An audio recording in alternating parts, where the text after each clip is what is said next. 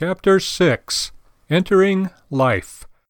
In Proverbs 30:20, we have a very important statement concerning sin. We are told, "Such is the way of an adulterous woman.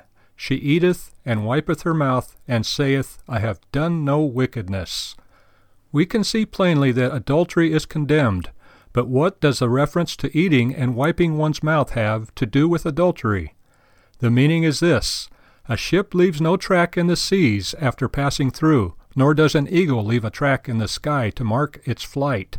Similarly, when we eat, we may leave slight evidences of the food around our mouth, but a quick wiping of our mouth removes them. The sinner treats sin as though it leaves no mark. The adulterer or adulteress regard past sins as easily wiped out as a bit of food on the corner of their mouths.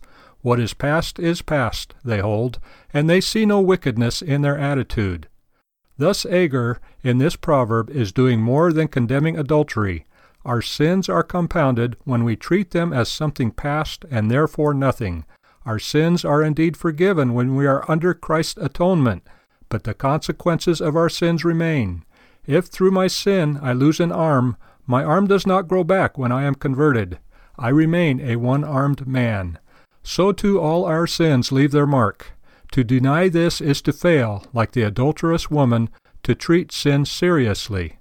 Forgiveness gives us peace with the Lord, but the crippling of sin is a fact which remains.